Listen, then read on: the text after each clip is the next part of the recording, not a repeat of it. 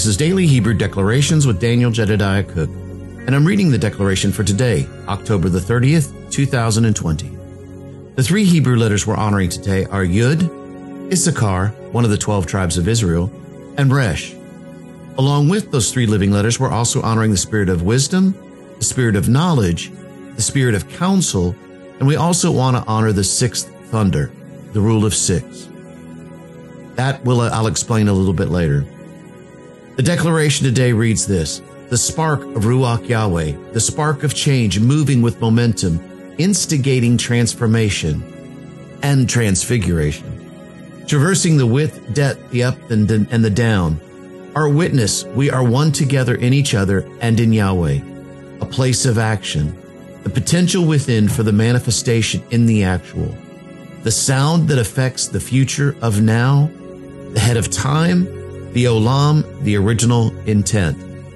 It's a big declaration today, but it's an awesome declaration.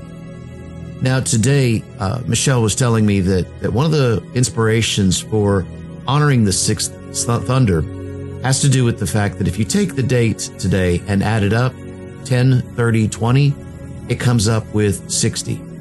And since that is a multiple of six being the living letter Vav, if you will. And Vav talks about a heaven and earth connection. We've talked a lot about that here lately. And it also talks about the place of man and who we are as sons. But now to the sixth thunder actually comes from our church here at Gates of Zion here in Mobile, Alabama. Apostle Aaron, quite some time ago, Yahweh had spoken to him about the seven thunders that were in Revelation. And Yahweh gave Apostle Aaron all those different thunders and what they really meant to us. I know Ian Clayton has some seven thunders as well, but Yahweh gave him some slightly different thunders than he did with us. So the seven thunders can be a very personal thing. And our sixth thunder here at Gates of Zion is the rule of six. And really what it means is it's honoring the place of numbers. It's honoring where numbers have a place in our lives. You know, numbers have always been the universal language. And so in that place, six honors both the place of the heaven and earth connection and us as man. On top of that, if you take the numbers and if you go by gematria, you don't usually hear me talk a whole lot about gematria on here. It's just not a path that Yahweh has taken me down. However, I do know a little bit.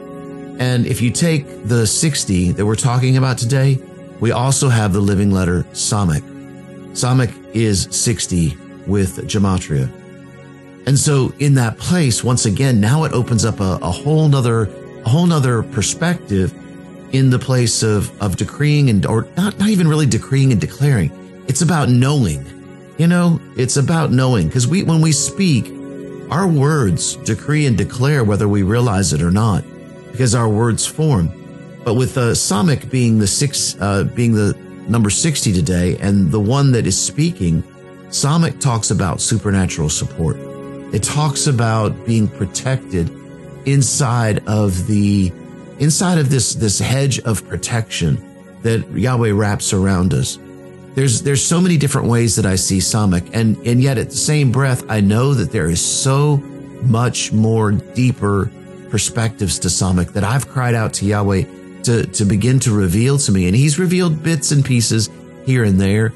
But Samech, I keep feeling this draw that it's got a beautiful perspective to it that he is yet to show me. There's a treasure that is hidden inside of Samech that he's going to show me.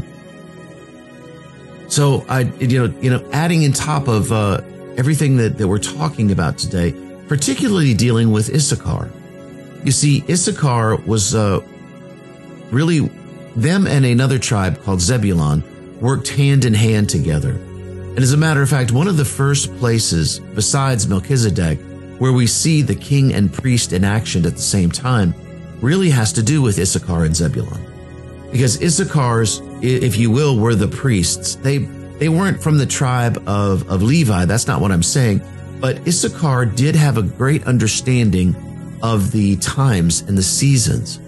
And they spent a lot of time digging into the scriptures and listening to the face of Yahweh and from the face of Yahweh. And then the Zebulun knew of this, and they came to Issachar and said, hey, would you help us in this place, knowing and understanding the times and the seasons? This will help us in our business. And so Issachar would go in, and they would begin to help those who were in business to make decisions, make choices, help to point out things that Zebulun did not see because of the focus that Issachar had towards the Father. And so as a result, Zebulun said, because you have done this, we will split the profits 50-50. And so they did. They took, and everything that came in, Issachar and Zebulun were both blessed, even though each one of them had two totally different roles, both the place of king and priest. Now, I know you're like, well, where do you get that between the two of them? Well, in the sense of Zebulun being that of the business and the business perspective, in a sense, kings administrate a kingdom. And so with business, you can take that and really put businessman instead of king there. And with Issachar, you've got ones who are digging into the word. Now, the truth is that we are both kings and priests. Now, this was just a beautiful expression of the two and how they work together. And again, Issachar being that one for Zebulun to connect to the face of the Father. That is in us completely. But now Michelle goes on to talk about this, that the spark of Ruach Yahweh with the spark of change, moving with momentum, instigating transformation, and I added to that transfiguration, traversing the width, the depth, the up, and the down. Last night during our School of the Living Letters, and our final night for this year, we've got our first graduating class of this year, and we're just so thankful that Yahweh has given us such a beautiful community in the School of the Living Letters, because it's been a year of really, really deep exploration in the Living Letters, and we are so thankful for every single one of them. And we have traversed the width, the depth, the up and the down in that place of spending time in the School of the Living Letters. But last night we began to talk about, and someone came up and said that they saw the winds of change, if you will.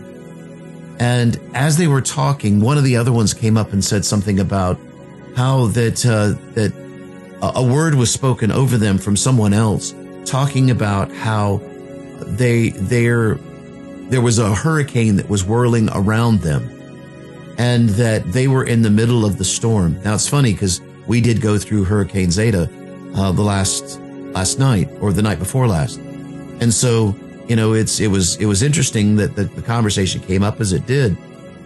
But more specifically, what I saw was Tina standing with her two flags, twirling, and she was causing the wind.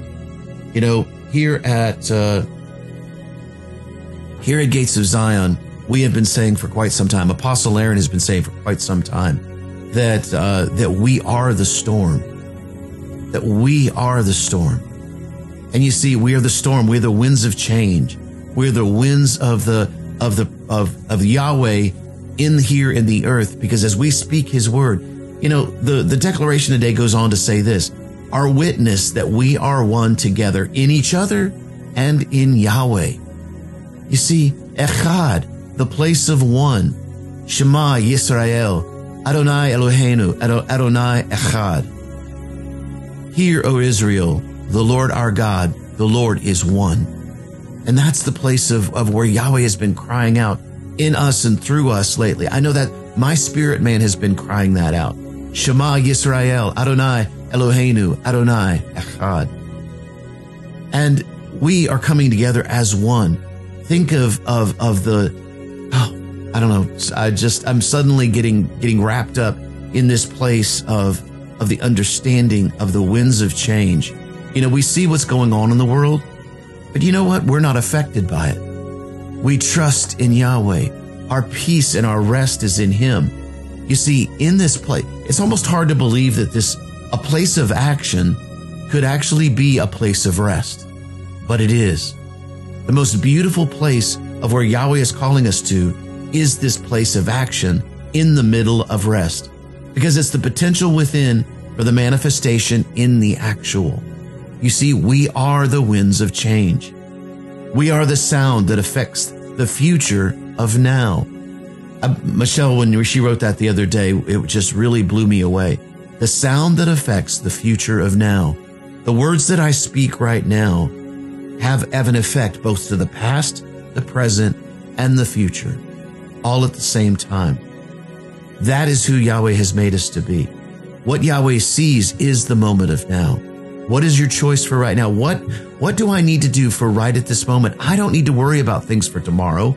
I just need to know what Yahweh wants me to do for right now. That is the place where he has taken us, the head of time, the olam, and the original intent.